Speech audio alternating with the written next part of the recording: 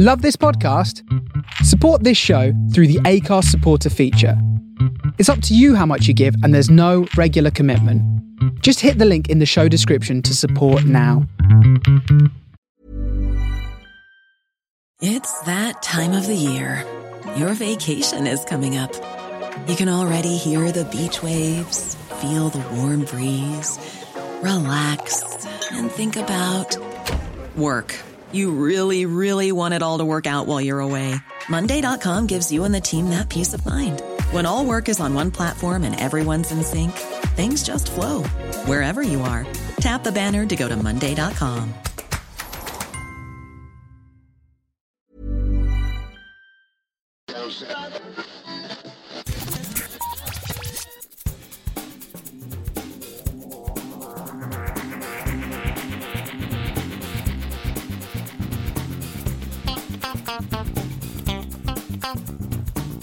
Hello and welcome to a new episode of the Geektown Behind the Scenes podcast. I'm your host Dave Elliott, and on this episode I'm chatting with Damien Thaler from Fuse FX, VFX supervisor on the brilliant TNT and Netflix drama Snowpiercer. Set more than 7 years after the world has become a frozen wasteland, Snowpiercer centres on the remnants of humanity who inhabit a giant, perpetually moving train that circles the globe.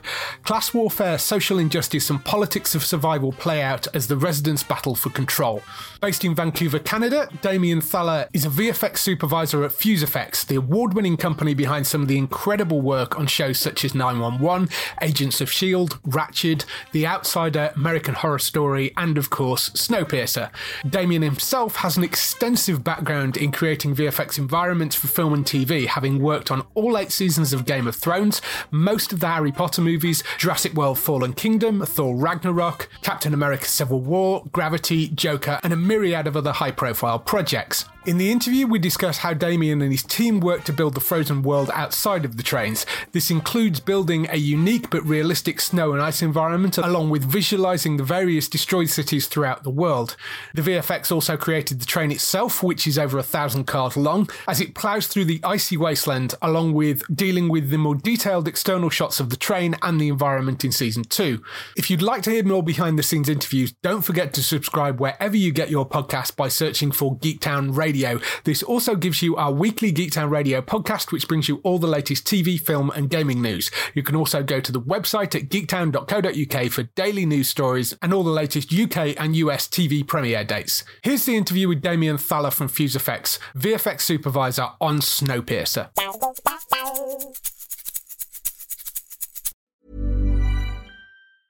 When you're ready to pop the question, the last thing you want to do is second-guess the ring. At BlueNile.com, you can design a one-of-a-kind ring with the ease and convenience of shopping online. Choose your diamond and setting. When you find the one, you'll get it delivered right to your door. Go to BlueNile.com and use promo code LISTEN to get $50 off your purchase of $500 or more. That's code LISTEN at BlueNile.com for $50 off your purchase. BlueNile.com, code LISTEN. Thank you for coming on and chatting with me. Before we talk about the show, how about a little bit of background about you? How did you get into the industry in the first place? Well, I come from a creative background, studied in traditional art, and was a lover of feature film. Grew up with all those films like Richard Donner's Superman's, The Goonies, all the old school black and white Spartacus type of films that were very epic. I would sit there with either Beta or VHS and just watch a lot of films. I love the idea of stories, of the imagination of being out of the real world and making anything up, right? And then being an illustrator, that was always just I would just design characters and environments and sets and props with color and mood as a kid growing up.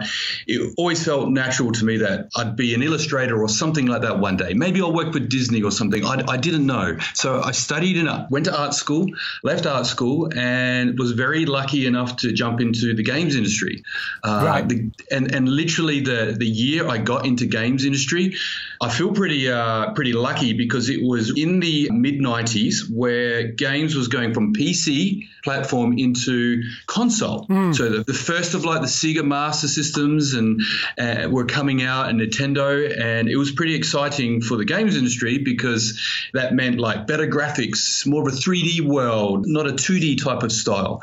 So I went in as a traditional 2D artist and then learned 3D in games, and then in a way, it felt like I'm a lover of games, but for the creative side and the artwork, I very quickly outgrew it where I wanted to build stuff with like more polygons, more resolution. I couldn't wait for the programming, and it was just natural for me to jump into film. Film at the time was, this shows my age. It was around 96, I think, 97, and I landed my first film job. And I kind of went in probably more of a technical angle, and then I started to get a lot more creative again.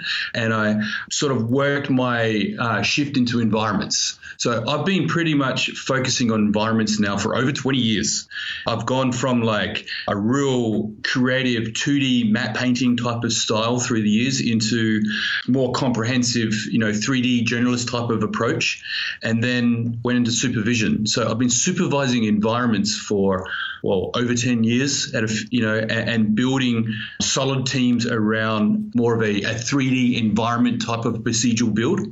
And when I'm building environments and coming from my past and I guess my experience with design, illustration, visual effects, art direction, I've been a visual effects art director on some films in the past. I think just bringing all that experience together, I look at like shots and story, what matters, where do you want the eye to look, the focal point, not just about making a pretty picture, like where does the eye need to look if the viewer is looking at it in 3 seconds in a shot. And I enjoy creating that. And now I enjoy working with a team and sharing my experience and helping them create that with me, which brings me to what I do now. And I was almost going to say last year, but we're into the year 2021 now. Yeah. But in 2019, I was working on the last season of Game of Thrones at Scanline. Right. And pretty much we built the bulk of the show of environments for the final season. And as soon as I wrapped up, I was spearheading all the environment work on the last season. Wow. Yeah. And pretty close to when I was wrapping that up, I started to talk to John Cowley, which is the head of studio at Fuse here at Vancouver.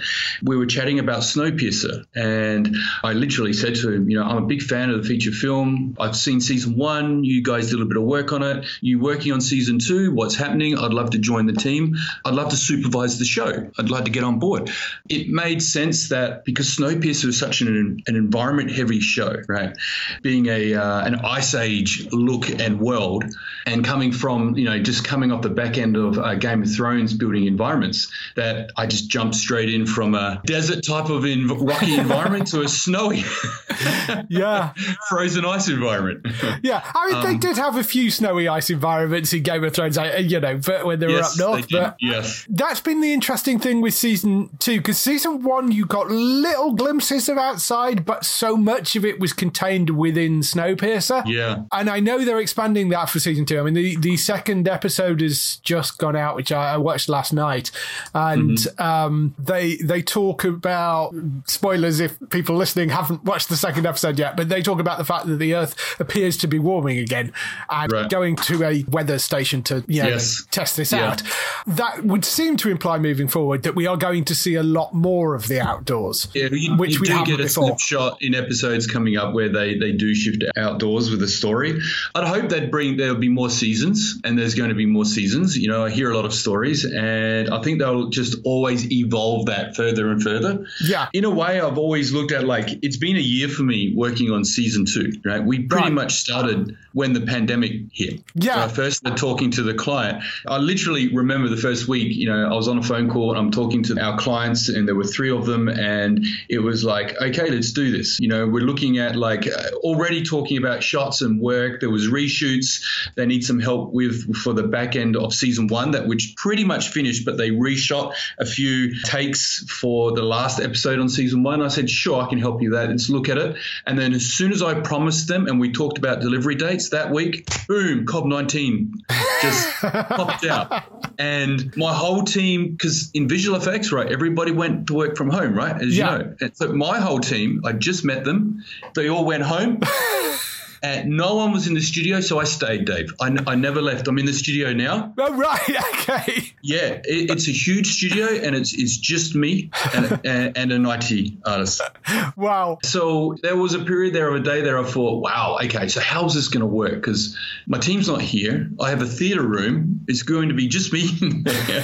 How am I going to be able to talk to them, brief them? You know, I'll be talking to the client, and we just promised all this work. You know, how's this going to work? But, you know, all in all, it came together really smooth. And I think we had to in visual effects, right? We would have all lost our jobs. We would have lost work because there's so much TV and film work out there. And when the pandemic hit, like half of it got shelved and paused because networks and producers didn't know what to do, what was going to happen. So they paused stuff and they couldn't shoot anymore. But then there's this other 50% of work that was already shot, plate turnover, vendors have been briefed, like us, we're ready to go. And it was like, whoa. So our schedules probably got accelerated because everyone's at home watching all this awesome content on Netflix, iTunes, on TV, and they've watched everything. Yeah. And everybody wants new stuff to watch, right? So Snowpiercer's schedule started to consolidate into a shorter timeline, and we've been working at it really hard for the last year, and it's been almost a year now to the beginning of March. Wow. I noticed the turnaround on season 2 was incredibly fast because it goes out on Netflix over here. And it goes out, you know, day after it does in the US. It was sort of like almost a few weeks later, I think, or it might have even been straight after season 1, they got a trailer out. You know, it was like for the second season. Yeah. Just a phenomenal job you did there, managed to get that turned around so quick, particularly with the VFX work. No, thanks. We, on that note, I'd have to say, like, probably the largest challenge for the show for me was really the pace we were moving and what we had to achieve in the time frame, because there was air dates set, right? Yeah. You have to meet the deadlines. They can't be pushed, right? So schedule was really important. Stuff needed to look super cool, but the schedule was important. And coming from quite a large film background, and yes, I've worked on episodic before, like Game of Thrones, but we had a little bit more time. You know, it is more fast paced for episodic, but, you know, in feature film, even though the time frames are getting shorter and shorter all the time, we could have a few months to work on some big shots. On this show, we didn't have it. It was the biggest challenge, right? It was ambitious because it's Snowpiercer, right? It's an ice age. It's a frozen world. You know, it's something nice and beautiful about that, and it becomes so ambitious creatively, like sky's the limit. You can do so much with it and take it so far. Although, like, we got to deliver one episode and then the next episode, and then it gets to a point where we're working on 2-3 episodes at the same time. And for me, as supervising the show, it was key for me to look at that and think, well, okay, so how's this going to work? It's going to be so important for me and my team to be super smart creatively, but working out, like, how can we move this fast? You know, what are the things that we can do? We need to build an extensive library with assets and props that are textured so we can reuse and, you know, rechange. Look at procedural shaders. We know everything's going to be covered with snow and ice. That is the look. It was set in season 1, season 2. It's that same world. We'll have to build some and elaborate on what we did in season 1, more comprehensive, you know, textures and shaders and props. Even things I think back and I think, after the first 2 episodes, I realized that one of our key characters on the show is the Snowpiercer, the train, right? And the train pulls 1001 carriages. And for us in visual effects, to render and piece together and build 1,000 carriages off the back of one high-res train, that's going to be a challenge. Yeah. Like, that's a lot of pixels. That's a lot of polygons.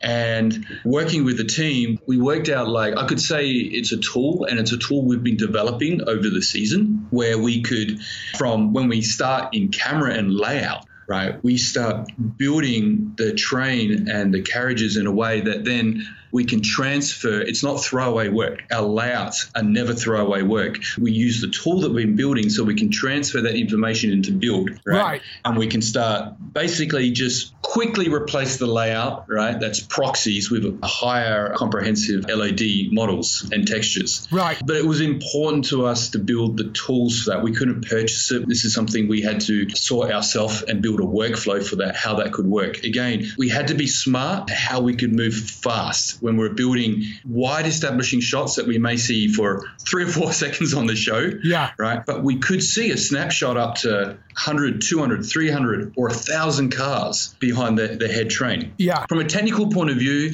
that was our first challenge. We really had to look at and see how we could sort of solve that.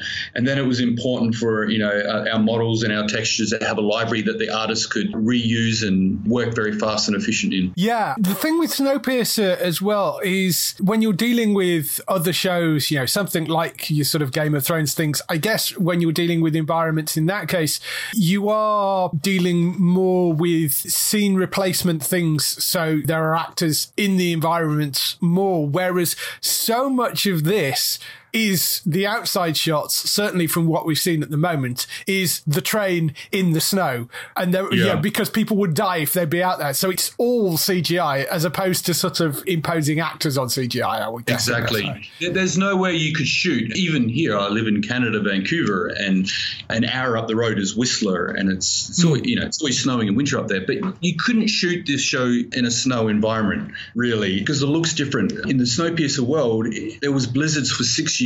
Yeah. And then it got so cold that the blizzards froze. It couldn't snow. There couldn't be a storm anymore because it got too cold, right? Yeah.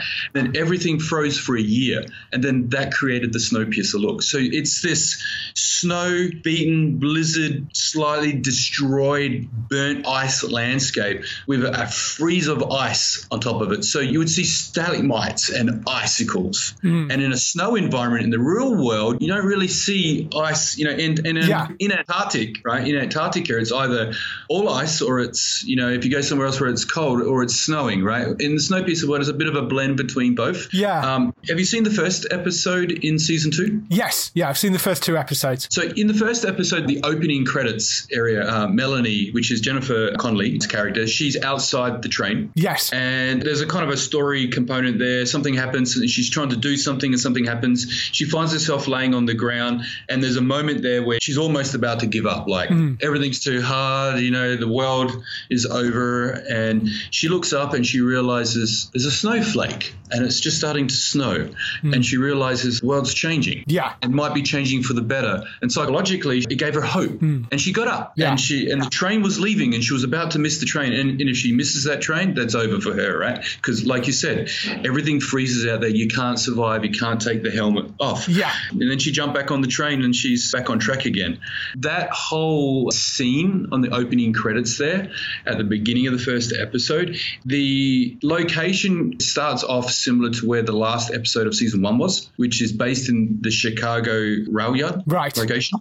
And it was a really enjoyable, nice sequence that we worked on. It was a lot of fun in a lot of ways. A lot of the shots feel like they're like the invisible effects. You wouldn't realize it because the story, you're watching Melanie and then everything around her is supporting her. Believe it or not, most of, we ended up rotoing her out of almost everything. So she was real, everything else was us, right? Visual effects. The trains were CG, the ground was CG, the buildings, the city was CG.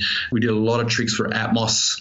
It was very important again for I mentioned in build that we would build this library of models that could be used in snow shaders, but it was also important in compositing with look development that we would build a pretty comprehensive setup for Atmos. How do we deal with Atmos on this show?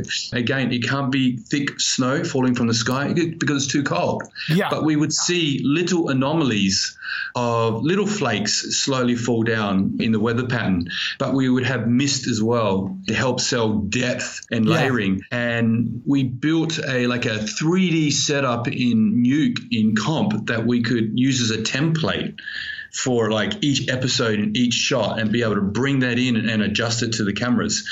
We refined that over the season and it got better and better, and it's really helped to streamline our process.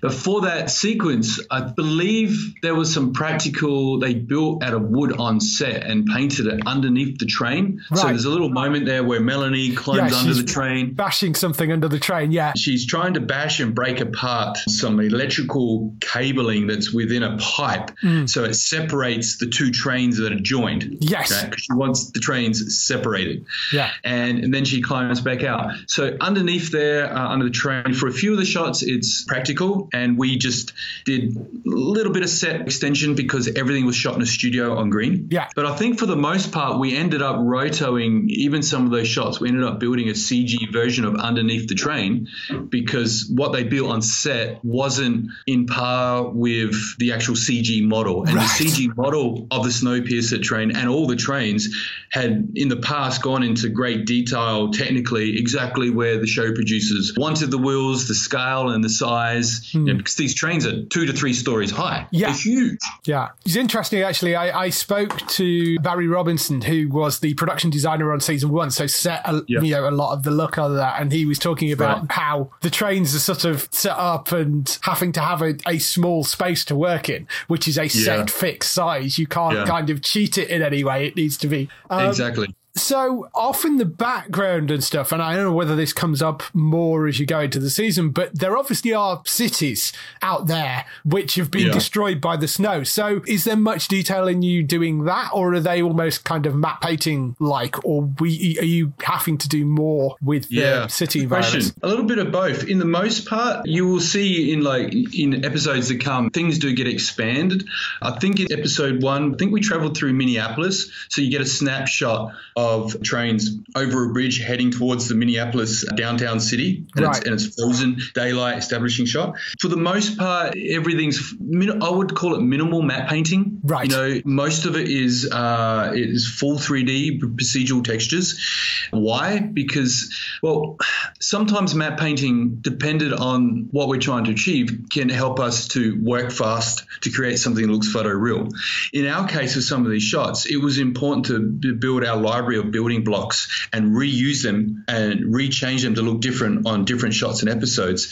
That could make us move faster, but that has to be in a 3D environment. It has to be behind a 3D camera. What was a challenge, though, also with the cities in the background, though, was with the network. For the network, it was really important that the look creatively had to feel grounding and realistic. They didn't want it to feel like a sci-fi show. And when I say a sci-fi show, in the way that they didn't want, no one flies, no one has magic powers on this show, right? Yeah. They wanted to feel very grounded, realistic. In a way, if this really happened to us tomorrow in the real world, what would it look like? What would a city look like? It would just be like abandoned, left, destroyed after 6 years of blizzards, and then how it would look frozen, the scale of it and the depth of atmosphere and the color, the lighting. They wanted it to be true. They didn't want to, really shied away from anything going stylized, and that was really important for them. So in an establishing shot, if I talk about Minneapolis, we see in episode 1,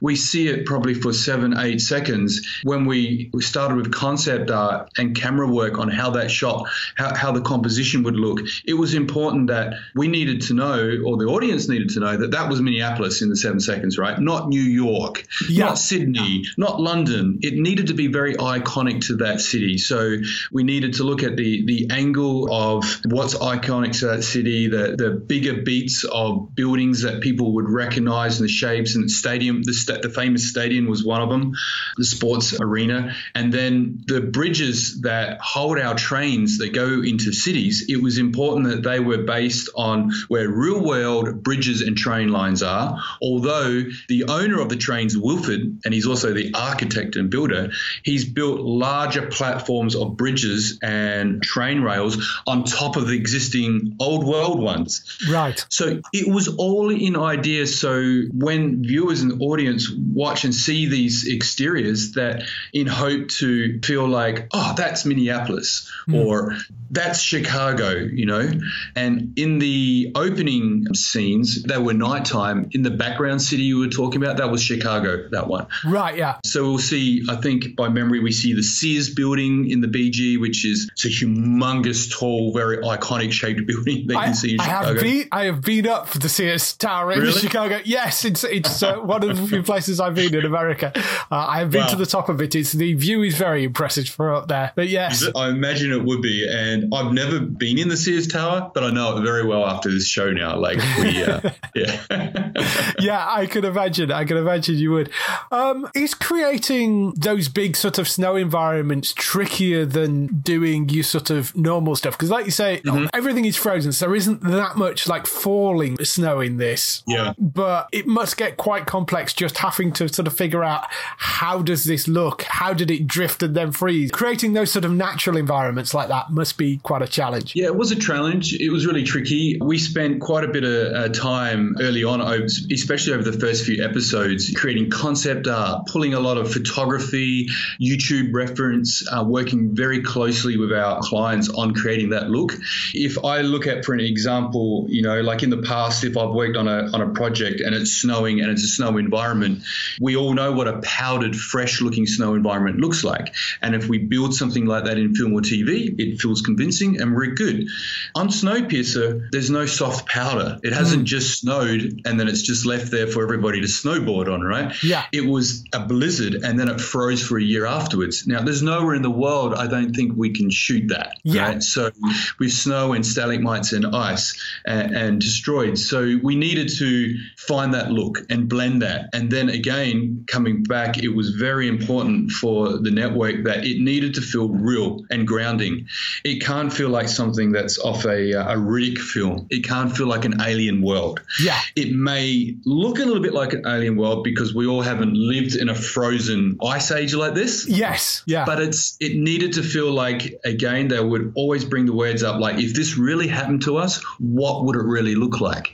And so there were a lot of times there where we had to really get in and do some look dev, some turntables, and come up with a look that we thought that, this resembles similar to the feature film and similar to what our clients are looking for. And we found a good mix by the end of it. You joined the show on the second season. Were there any changes in terms of the looks of things that, or even if they were just sort of tweaks to stuff?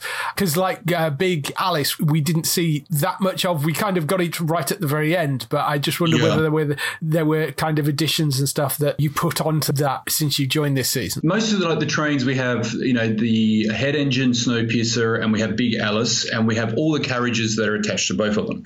So they're both very different trains. Snowpiercer it pulls its carriages, and Big Alice pushes the carriages. Yeah. So the head engine is in the back of the run, and all the carriages are in front of it. So those models, they were built in season 1. Right. Yeah. So they were designed by a concept designer that worked with our clients, and then they were built in 3D. They were textured procedurally. So for season 2, we pretty much had them already, and we could plug them into our shots and build the worlds around them. Wasn't as simple as that. We still had to make them work in the different lighting scenarios because we had low light, nighttime, like a full moon, super moon scenarios, overcast moon scenarios, bright daylight, early morning sunrise. So we really had to make them and our environments work in the different lighting conditions. What do we have to tweak? I think the challenge for us with some of those assets, especially if you think back to episode 1 and the opening, there are times there where Melanie, our character, walks up close to the trains. I think she puts her hands on the trains. Now, at that point, our models didn't hold up for that amount of detail that close up. So we need to build what we call bespoke models that would replace in those shots. And that meant we really had to get into more detail of the ice and the snow, the reflective metallic looking metal of the train underneath the ice layers. That was a challenge, fun challenge, and really happy with the look we came up with. Felt very believable. I even remember being in a conversation once with the network and our client, and one of the designers that was building some of the practical sets when they were shooting, and he had mentioned and said, well, so you guys will be matching your CG of the train and the snow up close to, what we built like on these shots that look very realistic on set. And I said, yeah, we'll be matching identical because those shots we're looking at, they're our 3D shots. So he was already a believer, so I thought we were doing a good job. That's what you want. Yes, if you could have fooled the set guy, that's definitely what you want. He sort of scratched his head after that and he went sort of super quiet, but it was. So in terms of sort of other stuff, were there any particular tricky scenes that you could talk about that you had to deal with? It's kind of difficult because we've only had 2 episodes go out so far. So yeah, totally. Anything that we should be maybe looking out for in upcoming episodes without going into detail? Yeah, there's lots to look out for. I can't speak about that, but it definitely, each episode, quite a few of them later on, there's 10 episodes all up, but they get bigger. We see more visual effects and explore more of the world. There was, if I think of how many episodes are out? 1 and 2, right? First 2. So on the first 2 episodes, you'll see features a snowflake, a single snowflake. Yes, I remember that. Yeah. It's a snowflake, and we had to create what this snowflake looked like and what the network wanted to look like for the Snowpiercer world. And because the shots were so macro, designed so close up and all about the snowflake, first time we built it, it felt magical and it felt like it was a fluffy, it felt realistic, but it was something that felt like it was straight out of Whistler on a powdered snowy day. We needed to create a snowflake up close for these macro shots that felt like it was more of a frozen looking snowflake, so in some ways it was less detailed, but it needed to feel like ice, or a flake, the snow, right? But not plastic or glass, and it sounds like something simple, but it was a challenge to create that look for these shots. And by the end of it, we pulled something together and it worked really well and told that story, and very happy clients, and it looked nice. But we did evolve from a powdered looking snowflake to something that was more like a chunk of ice. Yeah, I remember that shot and I can see exactly what you mean with it. It works very well. It's amazing the amount of thought that goes into something that's so tiny. It's surprising how our minds, we're not very used to seeing snowflakes up close, macro, right? This close. And when you start to look at real world references of what a snowflake looks up close, in a lot of ways they're strange. They don't look very realistic. They look like something artificial. And our target always is to try to build something that's realistic. And once we got there, it was like, it was strange. Yeah. It's one of those things that snowflakes up close are so weird because they don't look, that they are so kind of geometrical. And almost unbelievable how they're constructed and how they look. Yeah. It looks like a fake snowflake, but it isn't, because that's how snowflakes look. If you know what I mean. So it's correct. It's right. And that's the way you should do it, But that's a great shot as well when it kind of floats across the front. It works really well. And I can see the kind of ice look to it. Overall, over the first 2 episodes and other episodes to come, again, I can't go into detail of those episodes, but the story does evolve and go through different areas of the world. And for us, for the visual effects, meant that most of the story it's a political story that happens inside the train. So when it comes to visual effects, they did a really good job building everything inside the train. Yeah. Half our shots are just building what the exteriors look like to give the audience a snapshot of the location of where that story is unfolding at the moment. And then the other half our shots are extending sets in the interiors back. So they may build a half a carriage inside and the rest of it's on a green screen. And then we'll extend the inside of the carriage out. They did a very good job for the set design inside though. So it was nothing we needed to redesign. It was just mimicking and establishing the same sort of lighting scenario and props and shapes. But for the wides, and as soon as we see outside, we got really creative to capture these iconic, slightly destroyed relics of the past that had gone through these blizzards, I guess, to find things that are interesting to look at, and to establish. And I actually remember first couple of scenes we were working on, and we started to realize how tall these trains are, from 2 to 3 stories tall. Because if we would put, for an example, if we would add a frozen farmhouse out in the set and the camera would look out a train window, you don't see it. Yeah. You look, because you're looking over it. You don't see anything. Right. Because these trains are so big, in the real world, right? So we realized that our structures outside and the designs and what we want to see and for interest, they needed to be big, tall pylons, or the city structures. They had to be the cities that where the cameras are and the composition. We would have to capture the scale of the city, otherwise we're not going to see it.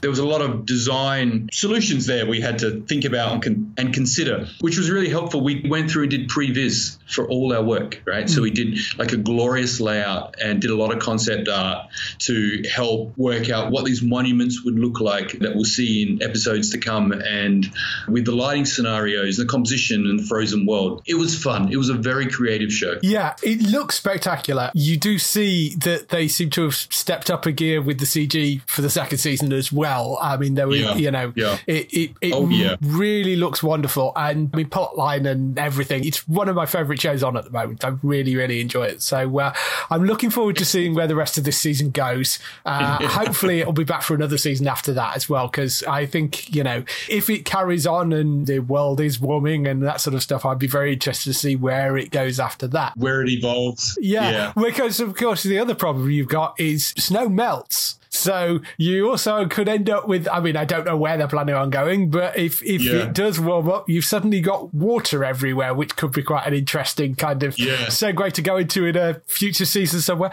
So totally. I'm really interested to see where they go with it.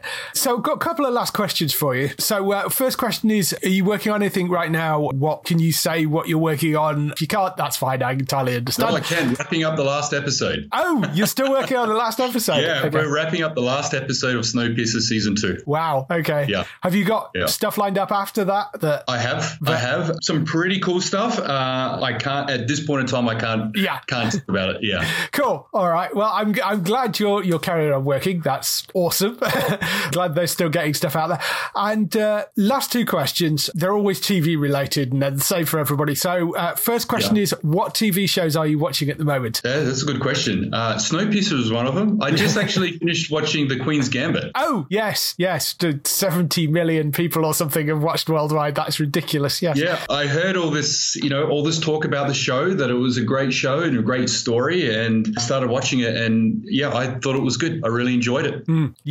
What else am I watching? I'm interested to watch The Brave New World. I think it's out. Yes. It's not watched yet, but I had some friends that worked on the show. That is sort of one that's on my top of my list I want to watch. Yeah. I'm a bit of a Star Trek fan. I haven't caught up with the new Star Treks that they've released over the last 12 months. Oh, wow. Yes, those you need to get on top of, because I think there's Picard as well. I'd love to watch. I haven't even seen the first episode yet. I think they're all out. I think they're all the watch. I've heard good things, but they're on the top of my list to watch. Yeah, Picard's really good. I think Discovery's superb as well. The third season in particular takes. Yeah. I don't know where you are on that, but third season takes it in a really interesting direction. Lower Decks, the animated series, is really fun as well. Right, really? Yeah. Okay. It's very much set in a Star Trek world and fits quite well, but it's very silly. It's sort of Star Trek meets Rick and Morty kind of smashed together. It's really fun. Oh, nice. I'll have to watch that. Yeah, and that's Lower Decks. That's really good fun. So, last question. Mm-hmm. If you had the opportunity to work on any TV show, can be something from the past, something present, or something future. Can't be something we already worked on, because loads of people answer Game of Thrones with this, so you can't do that. Oh, actually, it's funny you say that. I was about to say probably the prequels for Game of Thrones. Well, there's a get out clause. Yes. Yeah. No, well, that's understandable. Yeah, I think for me, Game of Thrones was pretty memorable because I was lucky enough to work on every season. Right. And at 3 different vendors over the years. And the very first season, when I was back home in Australia working with Rising Sun Pictures, we started to work on, Game of Thrones, and coming from a big environment background, we were, working on the environments. But over all the scenes, the episodes and the years on Game of Thrones, it really evolved. And I kind of find that exciting, seeing where the first show starts, their visual effects budget and their time frame, and then where it ends on the last season, where the budget is larger, their time frames are slightly larger, and they end up with more complex work. It was fun. And I kind of had that journey also, again, my background's in a lot of film and working on the Harry Potter films. I worked on all the Harry Potter films except for the first 2. Right? But that was the same sort of experience where you would start with a certain amount of visual effects, and then by the last film or last episode, it becomes more complex, especially when it's a show that goes really well and they might build or create 8 seasons. And it's just something, it's just really fun to look back and I can look at Game of Thrones and I can look at like, wow, all those seasons, I remember all the shots and episodes because I worked with them with my team and I worked on them as well. And it's just a good feeling to look back and see your work on the screen, you know, over so many years. Yeah. Not a once off. Yeah. I mean, I know the final season of Game of Thrones has a mixed reaction with fans, but for the visual effect work throughout was spectacular on that show. I mean, really, really beautiful work. So, yeah. The other show I would come to my mind if I'd love to work on, and there's not a lot of information out there at the moment, but I've been following it a little bit online, is there's going to be a Flash Gordon TV series. Yes. And I can't mention any names or anything at the moment, but like one of the writers on the show I know quite well, and I often think, man, I'd love to work on that show. Like Flash Gordon, I remember watching the original old film when I was a kid, and it's memorable, especially that Queen song. But to be able to, like, you know, that was a different world and a different era, right? How we created visual effects, and it was much more practical and special effects. And now with CGI, what we could do in the stories that they could tell, you know, in that Flash Gordon realm and look, that'd be fun. And it's a different look and style of what's out there, right? It's not Game of Thrones. It's not Star Wars. It has its own look, you know, very retro, and that'd be fun. I'd love to be part of that. Yeah, that would be an interesting one. They're talking about a Buck Rogers TV show reboot as well, which is another one which I think would be a really, you know, because it's got that kind of the boy's own adventure kind of, you know, world to Dave, it. I'm really bad. I'm a cliche when it comes to sci-fi projects. You know, for TV and film. Like, I love them all and I could work on them all. And I like the storytelling. For me, there's storytelling in the visuals. Like, when I can watch a film that has a good story and the visuals are really good too, and I'm working on that as well, that's just like I'm a kid in a candy store. It's just amazing. But at the same time, I don't write all the content. I'm not a writer. I don't write the content on the programs that I've worked with. And a lot of the time, like, you know, these are the stories and the visuals that I help create with my amazing team is to try to help tell those stories, right? To support those stories. But when it's sci-fi, if it's like end of the world, you know, if it's got robots in it and creatures in it, I'm all there. I love it. Yeah. Well, I mean, there's plenty of interesting stuff coming up. And, you know, if you're in Vancouver, you're in the right place to do it as well, I think, with a lot of that stuff. Yeah, so, I am. Awesome. Well, I look forward to seeing what more you come out with. I'm looking forward to seeing the rest of the second season of Snowpiercer because it's been great for the first 2 episodes of this season as well. So I'm glad you enjoyed it. Really, really enjoyed it. World looks fantastic, and you know, so I'm looking forward to seeing more of it. When you've got your next project come out, come back on and we'll chat about whatever that is. Sounds good, Dave. Have a great day, and I will talk to you again soon. Nice meeting you. Cheers, and you. Cheers. Bye. See you later.